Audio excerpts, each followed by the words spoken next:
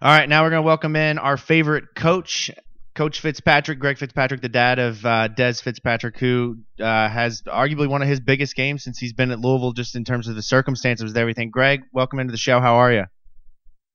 I'm doing well, guys. Thanks for having me. Yeah, Appreciate of course. We brought you on. We were just talking about this. We brought you on about a week and a half before the season started and just kind of broke everything down. And one of the things that you said to us was that the offense was going to be explosive and they were going to make big plays left and right. And we believed you. And we knew that there was potential in the offense. We've seen it for the last couple of years.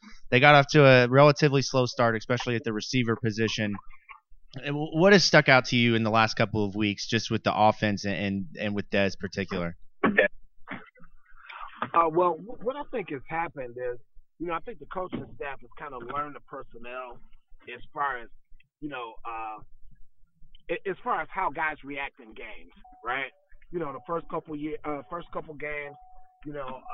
think the offense was actually predicated, as far as the passing game was concerned, was actually predicated on getting the football to the slots, exploiting matchups and things like that. And the outside guys weren't too involved in a passing attack. And I think it all came down to also the quarterbacks getting comfortable, with the new system and the receivers just kind of finding their way in the offense. So I knew it had the potential to be extremely explosive, and I knew we were on the verge of it after a couple games. And, I talked to Des, pretty much every day, at least via text.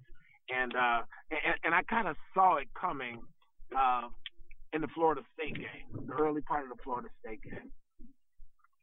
Yeah, so I mean, and you kind of alluded to it. My next question and you kind of answered this for me, I guess, but my next question was just going to be, back-to-back 100-yard games.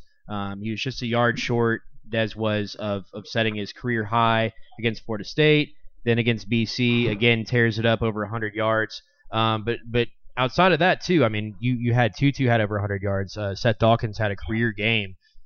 So as far as getting everybody involved, what do you think has been the biggest boost in production? Cause for boost in production is particularly as far as Dez's game goes.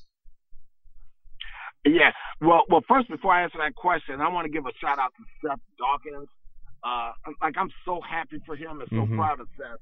Seth's a kid who has kind of battled like little nagging injuries, right, throughout his career. And when I was watching the game and watching those guys warm up, I looked at Seth. I said, "Wow, Seth's got a lot of bumps in his legs, man. I think Seth's gonna have a big game." And just for me, and him being one of Dez's close friends on the team, they came in together, and right. I just kind of watched those guys kind of grow up in the program. I was extremely happy for Seth, as though he was my own kid. Right. And I think that's just attributed to like their hard work and believing in their coaches. Believing in Coach Brew when Coach Brew tells them, you guys keep on grinding, keep on blocking, keep on doing what you're doing, the football will eventually find you. And that's one of my mottos to, both Dez and Chris. It's like, look, guys, if you want to be a complete receiver and you want to make plays, you always have to have the right mindset every game. And you start that off by blocking the hell out of a guy and letting him know that it's going to be a physical game all game. And every time you block this guy, he doesn't know if whether or not you're going to block him or run a route on him. Right. The guy's going to be on his heels, and you're going to make it difficult for him. And I think because, Dez and Seth have been and Justin Marshall, they've just been so physical, throughout the entire season when it comes to blocking. I think that they caught a lot of guys off guard.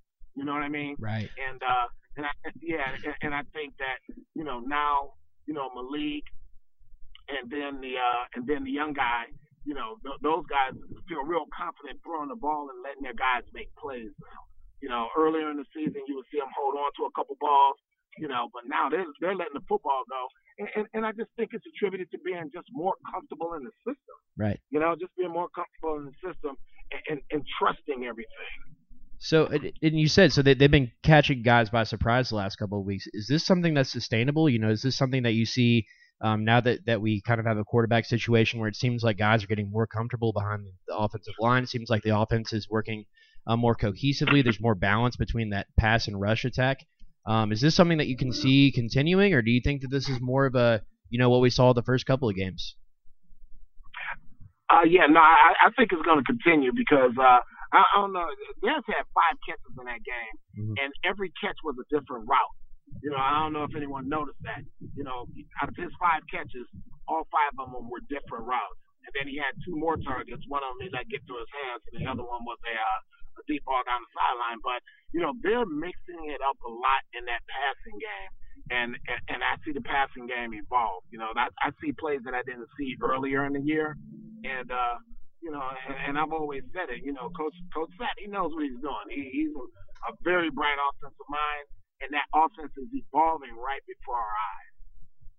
Yeah, I think you're spot on there. And one of the things I've been curious of with Dez in particular, especially early on in the season, which I got to say, Greg, one of the things that really stood out was Dez's blocking. I know he's been I know one of the things you've told us is that he is really striving on being an all-around wide receiver. And for him to be able to block in the run game like that, knowing that he's not getting the targets that he probably deserves, it's kudos to just everything about the kid and how he plays.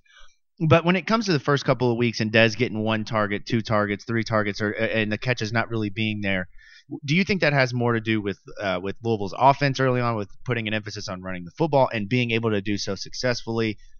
Do you see it as the quarterback struggling to make those outside throws? I know you mentioned the inside receivers really kind of really becoming successful early on.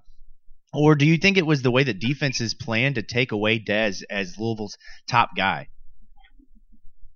No, because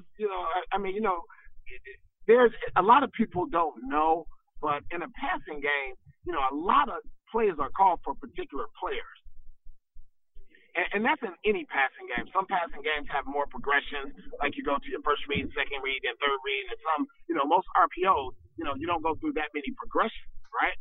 Because there's a run option there, so there's not enough time to go through 2 or 3 progressions most of the time.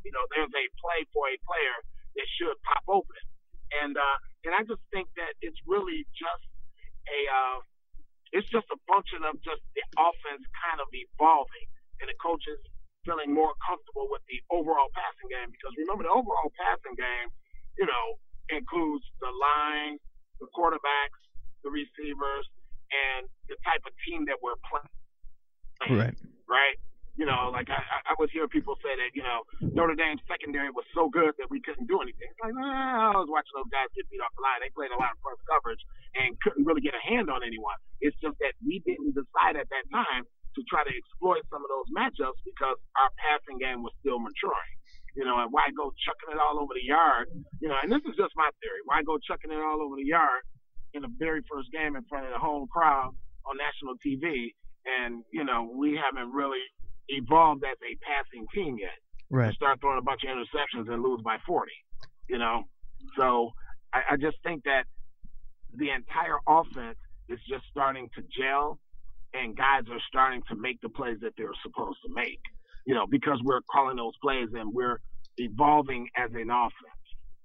Right, and on the topic of especially the passing game in particular, maturing and evolving, like you're talking about, we've heard that Wake Forest has a couple really good, solid cornerbacks, but how difficult is it for a defense to try to stop 3 receivers like they'll have against, with Dez, Seth, and Tutu, trying to cover them, at the same time? Not to mention the running of Hawkins and the dual threat ability of McHale.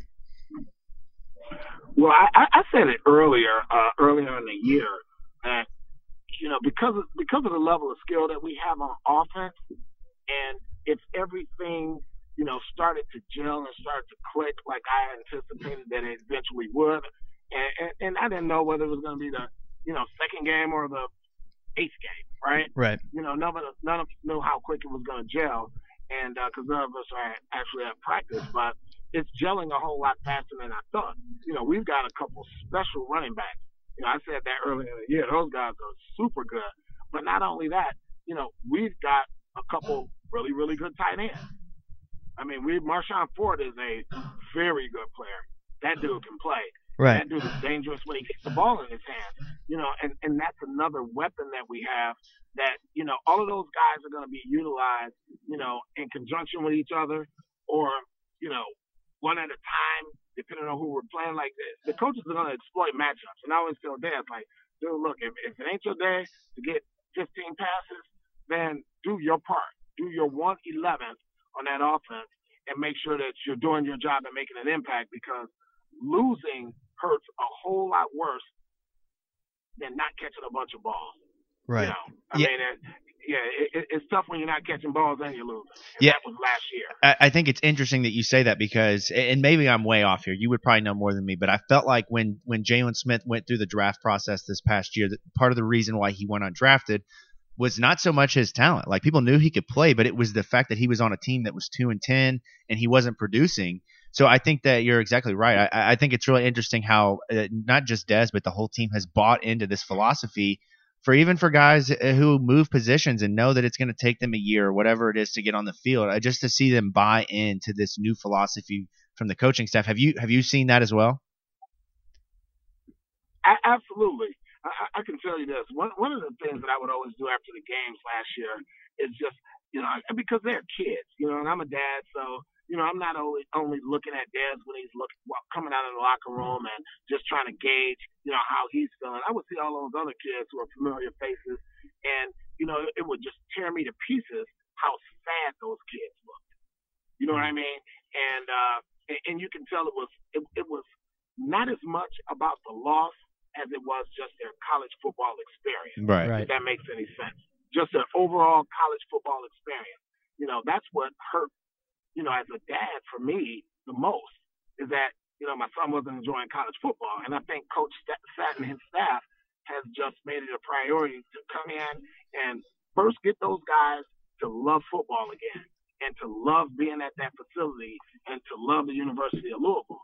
And all of those guys, and hats off to, Coach Satt for turning this thing around as far as attitude and effort, like he always preaches. He turned that thing around instantly. And those kids bought in. I watched my own sons, I don't want to say negativity, but just some of his apprehension in the very beginning with a new staff coming in. I just watched that turn around, and he loves his coaches and he loves his team. And, he knows he's got 2 years to be here to turn this thing around, and when he leaves, you would want it to be better than it was when you got here, or at least as good as it was when you got here, because this is going to be your alma mater for the rest of your life.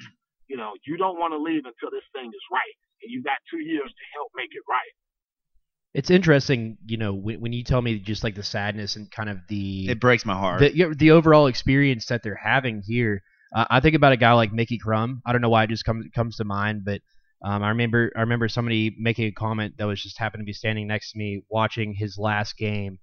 He was ejected from the game. He was ejected from the game, right? Or but he never left the field. And then you didn't put it in the field. Yeah, and they put it on Lorenzo Ward for not being disciplined enough. Yeah, right. But to me, my immediate reaction was, wouldn't you, like, if you've been, that's a guy that's been just killed by injuries his entire career. Yeah. Had the misfortune of, Cole Katina, an NFL caliber tight end, kind of came in and took his job for 2 years. And then you go into like he was here for 5 years, and then that's how he's finishing his career. And there were lots of seniors that were the same way. He was obviously the most vocal about it, but there were a lot of guys who kind of, had to deal with the impact of that negative culture. So to me, to see the scenes in the locker room after, even beating Eastern Kentucky, but especially this week getting the first conference win in almost 2 years. To me, just that cultural transformation from, that moment of seeing Mickey Crum, and Louisville's down by 40 points against their arch rival in the final game of the season. Yeah.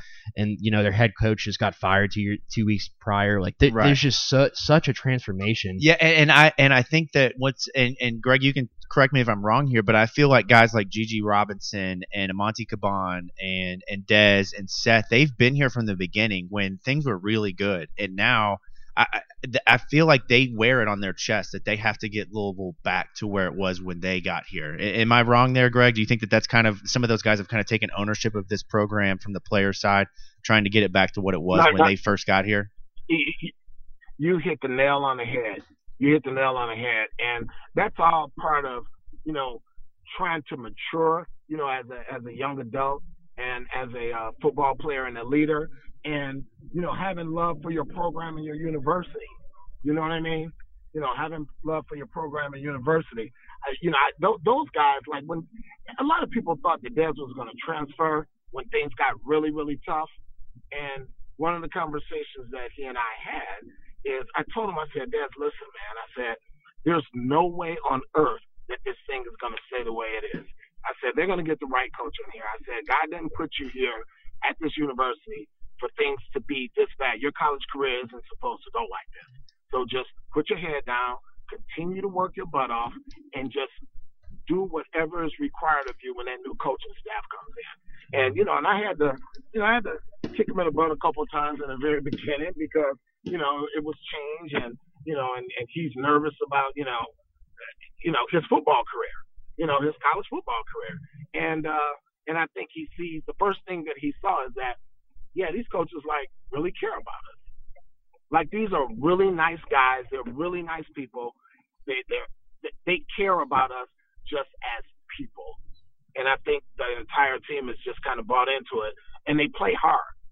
They play hard. That's why if I'm on Twitter and I see anyone being negative about the team, just ignore them. It kind of, ignore them. Yeah, it kind of pisses me off. It pisses me off too. Why be so cynical? These kids were 2-10 last year. Yeah, and it wasn't their fault. Greg, there's something about this fan base. They're so entitled sometimes. One of the traditions is having meltdowns when they go down by 7. It's just the way it is. Yeah, and for me, I think that the players, even last year, I think Des made a comment and said, when I look up in the stands and the fans are leaving in the middle of the game, and I'm like, wow, coach, why are they leaving? A lot of people gave him a hard time about that, but most of those people don't understand that those kids, if you've never been a player, and I'm not going full-on athlete guy, right? But if you've never been a player, then you can attest to how a kid feels when he runs out of the locker room and sees that the stands are full, sees that the fans are cheering, right. And that atmosphere is part of what fuels him. Yeah. And if you want to be a big program, Louisville has all the facilities. They have the coaching staff now, and everything is here. Mm-hmm. But there's a responsibility also to some of those great schools. They have knowledgeable fan bases who know their position and their place in the recruiting process, and what part they play in the overall success of the team. You know what I mean? And if you don't have anything really nice to say, or you really don't know what you're talking about, you really should just kind of let it all play out. Mm-hmm. And if it's entertainment, then it's entertainment. But if you're a hardcore fan, then be a hardcore fan. Yeah, right? and I think Saturday, Presley and I were at the game working from the media side of things, but the stadium, I kind of figured it was going to be a less attended game just because it was Saturday, a noon game. Louisville fans are weird. You've probably figured that out by now. But the fans that were there, it was loud. It was really loud. The third down play where Anthony Johnson got the interception, I took a video of the crowd. And, yeah, there's a bunch of empty spaces in there, but just the way that they've closed the stadium off and the fans that were there, it was so loud. I mean, it was close to what Notre Dame was, maybe, just a little bit less. I thought the atmosphere was fantastic, but it was at noon, and Louisville fans hadn't had enough to drink yet. So it kind of is what it is. Yeah. Well, let's talk about and God bless the fans. I'm not ragging on the fans. I'm just a hardcore football junkie, and I'm a fan above anything else. I'm a fan of the team. Yeah.